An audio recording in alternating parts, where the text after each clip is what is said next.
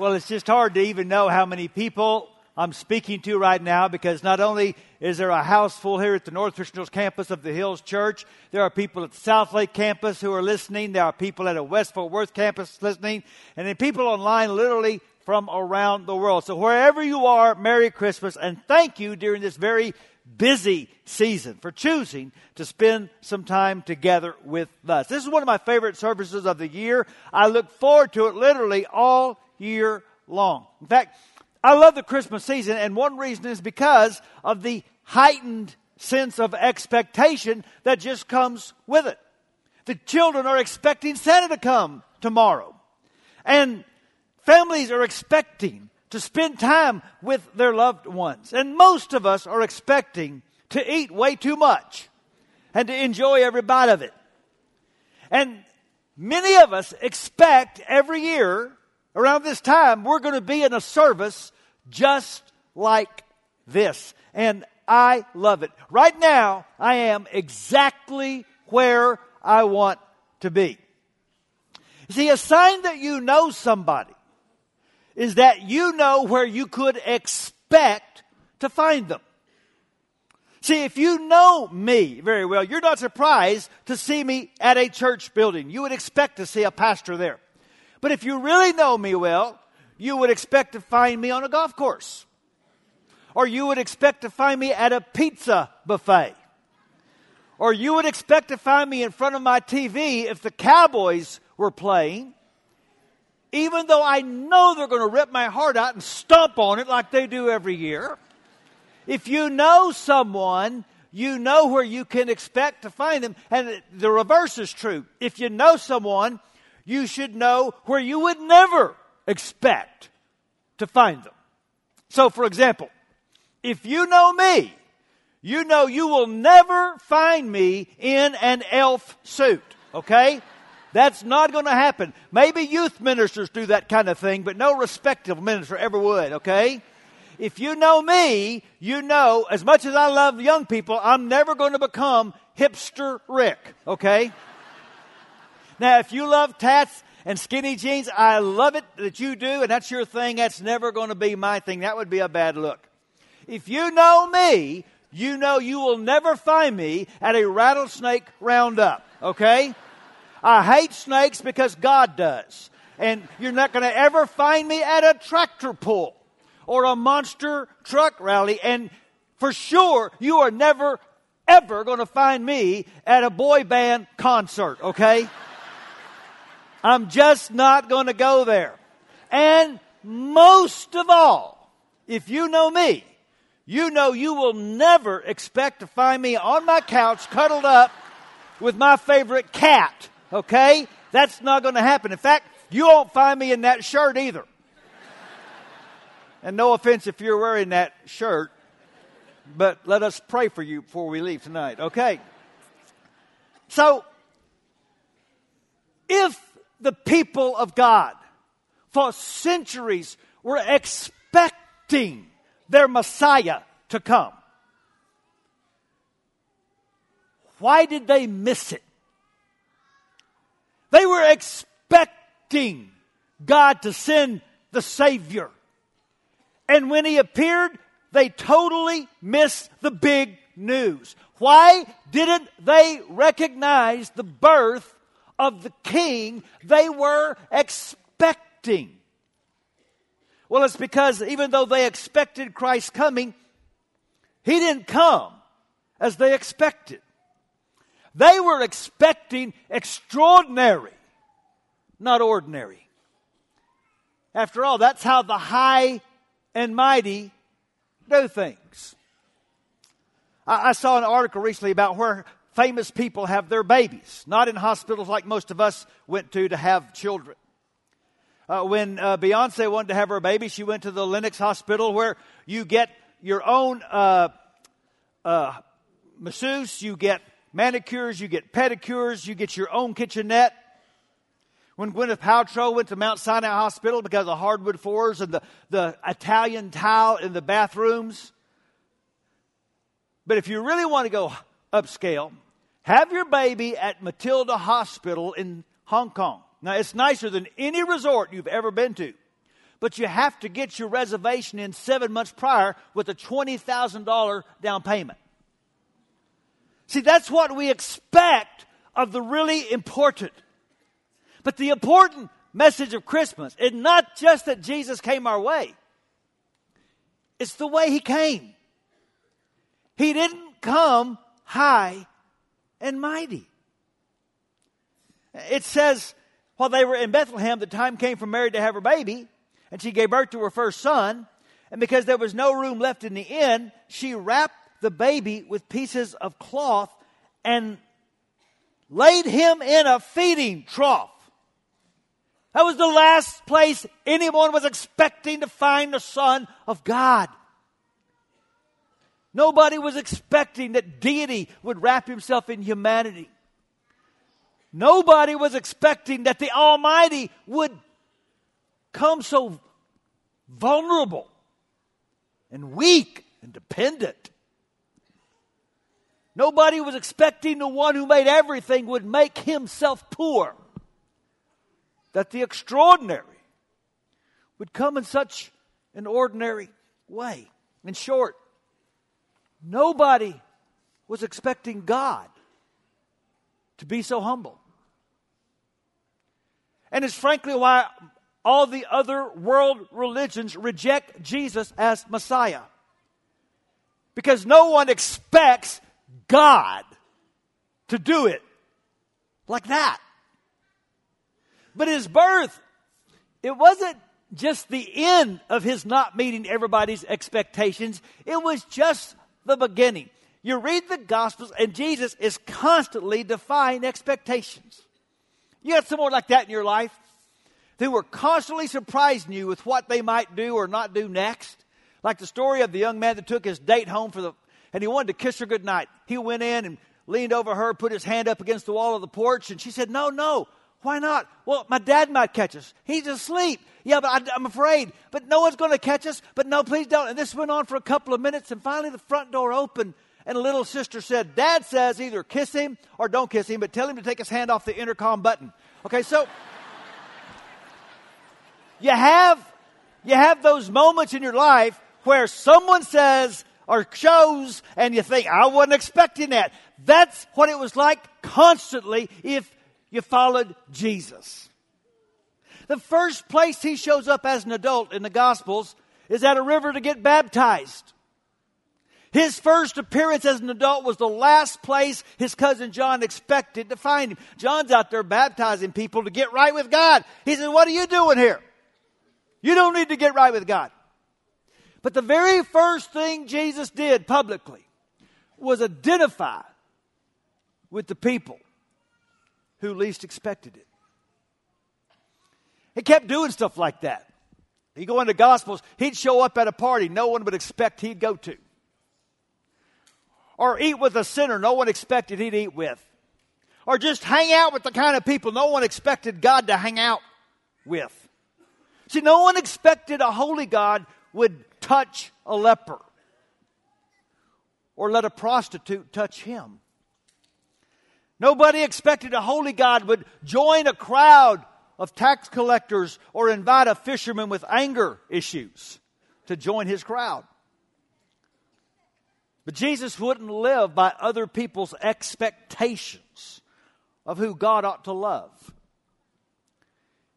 If Jesus' teaching could be summed up in one sentence, it would be this: For God so loved the world that He gave His one and only Son, that whoever believes in Him should not perish, but have eternal life. God doesn't love some, like you would expect. God doesn't love the good, like you might expect. God doesn't love the special, like you might expect. God loves the world. God loves whoever. And we're all citizens of Whoville. And we can expect eternal life because of a death nobody expected. Because the very last place anybody ever expected to find God was on a cross. You see, the Bible says sinners should expect to die. Because sin cuts you off from God, and God is the source of all life. So if you're cut off from the source of all life, what's going to happen? And we've all sinned. And that's why I can't die for your sins. I've got my own sins to deal with. Here's what we need. We need to find a sinless person who could die for us. Where are we going to find a perfect person? Where you would never expect it. In a manger. And on a cross. So there was an author named Nabil Qureshi, raised Muslim, converted to faith in Christ, having a conversation with a dear friend of his named Sahar, a committed Muslim. And her big problem with Jesus was not what he taught or how he lived. It was what he claimed, that he was God in the flesh. She said to Nabil, I can't go there. It is beneath the dignity of God to pass through the birth canal of a woman. It is beneath the dignity of God to go to the bathroom.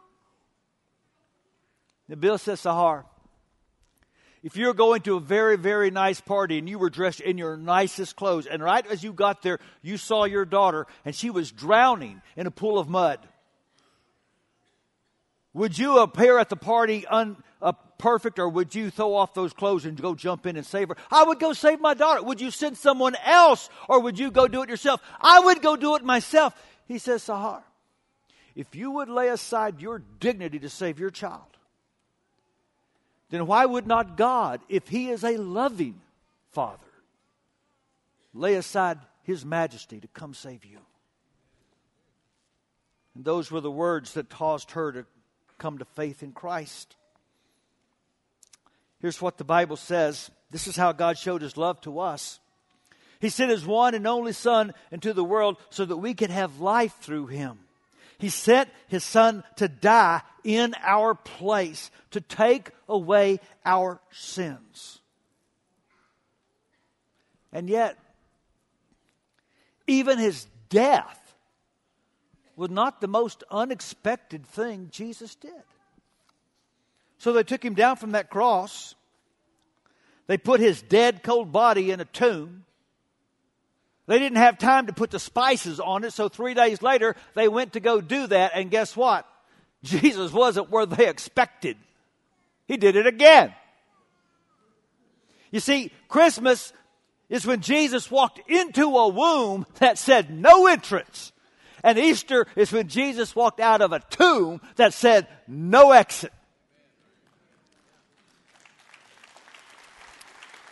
There's a legend that the centurion at the cross of Jesus was named Longinus. Pilate's wife, who the gospel says was very nervous about crucifying Jesus, was named Procula. And she called Longinus to her quarters and asked how he died. And he told her. And then she said, do you think he's really dead? He said, no, my lady, I do not.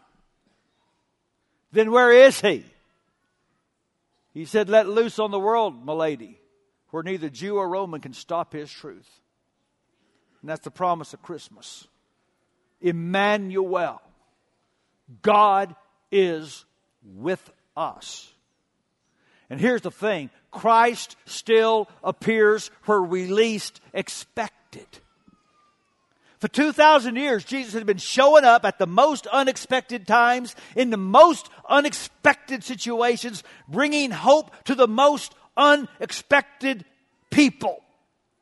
He's been in cancer wards, and in refugee camps, and in prison cells, and in rehab centers. I've even seen Him many times in church. You just never know where you might find Jesus.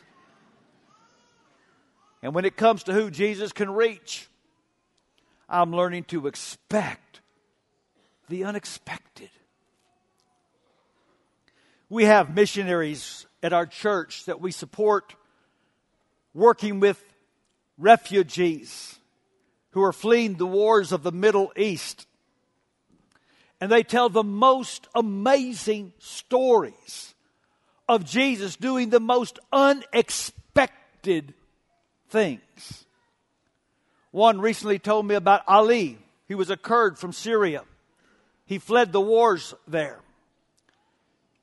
He was constantly having demons speak to him. He went to his imam, and the imam says, that happens all the time. They're trying to talk you Muslims out of your faith. That didn't satisfy him, because he knew some Syrian Christian refugees, and they followed Jesus, and they didn't have demons speaking to them all the time. So he began to read his Bible and prayed to Jesus, and the demons started leaving him alone.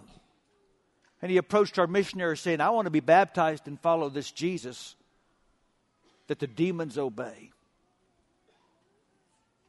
And then there's the woman from Afghanistan. And she came to our missionary and she said, okay, don't think I'm weird, but I'm asleep and I have a dream.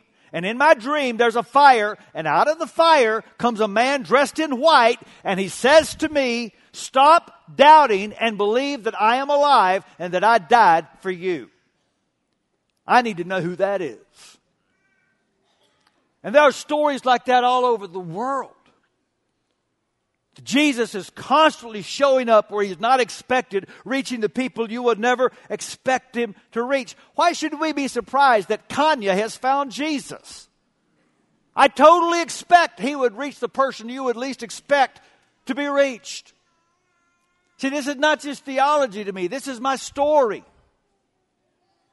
2 generations ago, on either side of my family, you could find just one Christian. My grandfather was an alcoholic. My other grandfather never went to church. Go to Central Texas and ask anybody if Jimmy and Archie's grandson would be a pastor someday. They would have laughed. My grandfather Archie accepted Christ when he was 56. He was the last person anyone expected would ever do that. I'm standing here today because I serve a Christ that can reach the least expected. And my grandfather passed away on Christmas Day. And so every year on Christmas Day, I take a moment and I think about him. And I thank Jesus. I thank Jesus for coming to the people that no one expected, with the best news we could ever expect. You see, the last thing we expected is the first thing that Christmas declares, that God wants our messed up, jacked up, screwed up lives. That's good news. And one sign that you really know somebody is that you know where you can expect to find them. And I've learned that I can expect to find Jesus in the darkest places, ready to help anybody who wants some light. That's what John said. Light has come into the world, and this light shines in the darkness, and the darkness can never extinguish it. And so every year at this service, we join with Christians around the world and we light candles. It's a beautiful tradition. Very, very lovely. But that's not why we do it. No, when I light my candle, I'm not just observing a tradition. I'm making a statement. This candle gives a witness to the future I expect. I expect because Jesus has come, that someday love is going to conquer hate, that good is going to overpower evil, that justice is going to prevail, that peace is going to reign all over the earth. I expect that what Jesus has started cannot be stopped. And we expect Jesus to come again. And when he comes again, nobody is going to miss it. Every knee is going to bow, and every tongue is going to confess. And Jesus is going to take his place on the throne. And you're going to say, that's exactly where I expected he would be. So I'm going to pray, and we're going to light our candles together as a statement of faith that King Jesus is the future we expect. And so, God, we pray now in the powerful name of Jesus that you would lift our eyes, lift our hearts, lift our faith to see what we can expect. That what Jesus started will not be stopped. That the one who came is coming. That light is going to conquer darkness. Love is going to conquer hate. Good is going to conquer evil. Peace is going to reign. And every knee is going to bow. That's what we're saying, God, when we light these candles. That's the future we expect. To the glory of Jesus. Amen.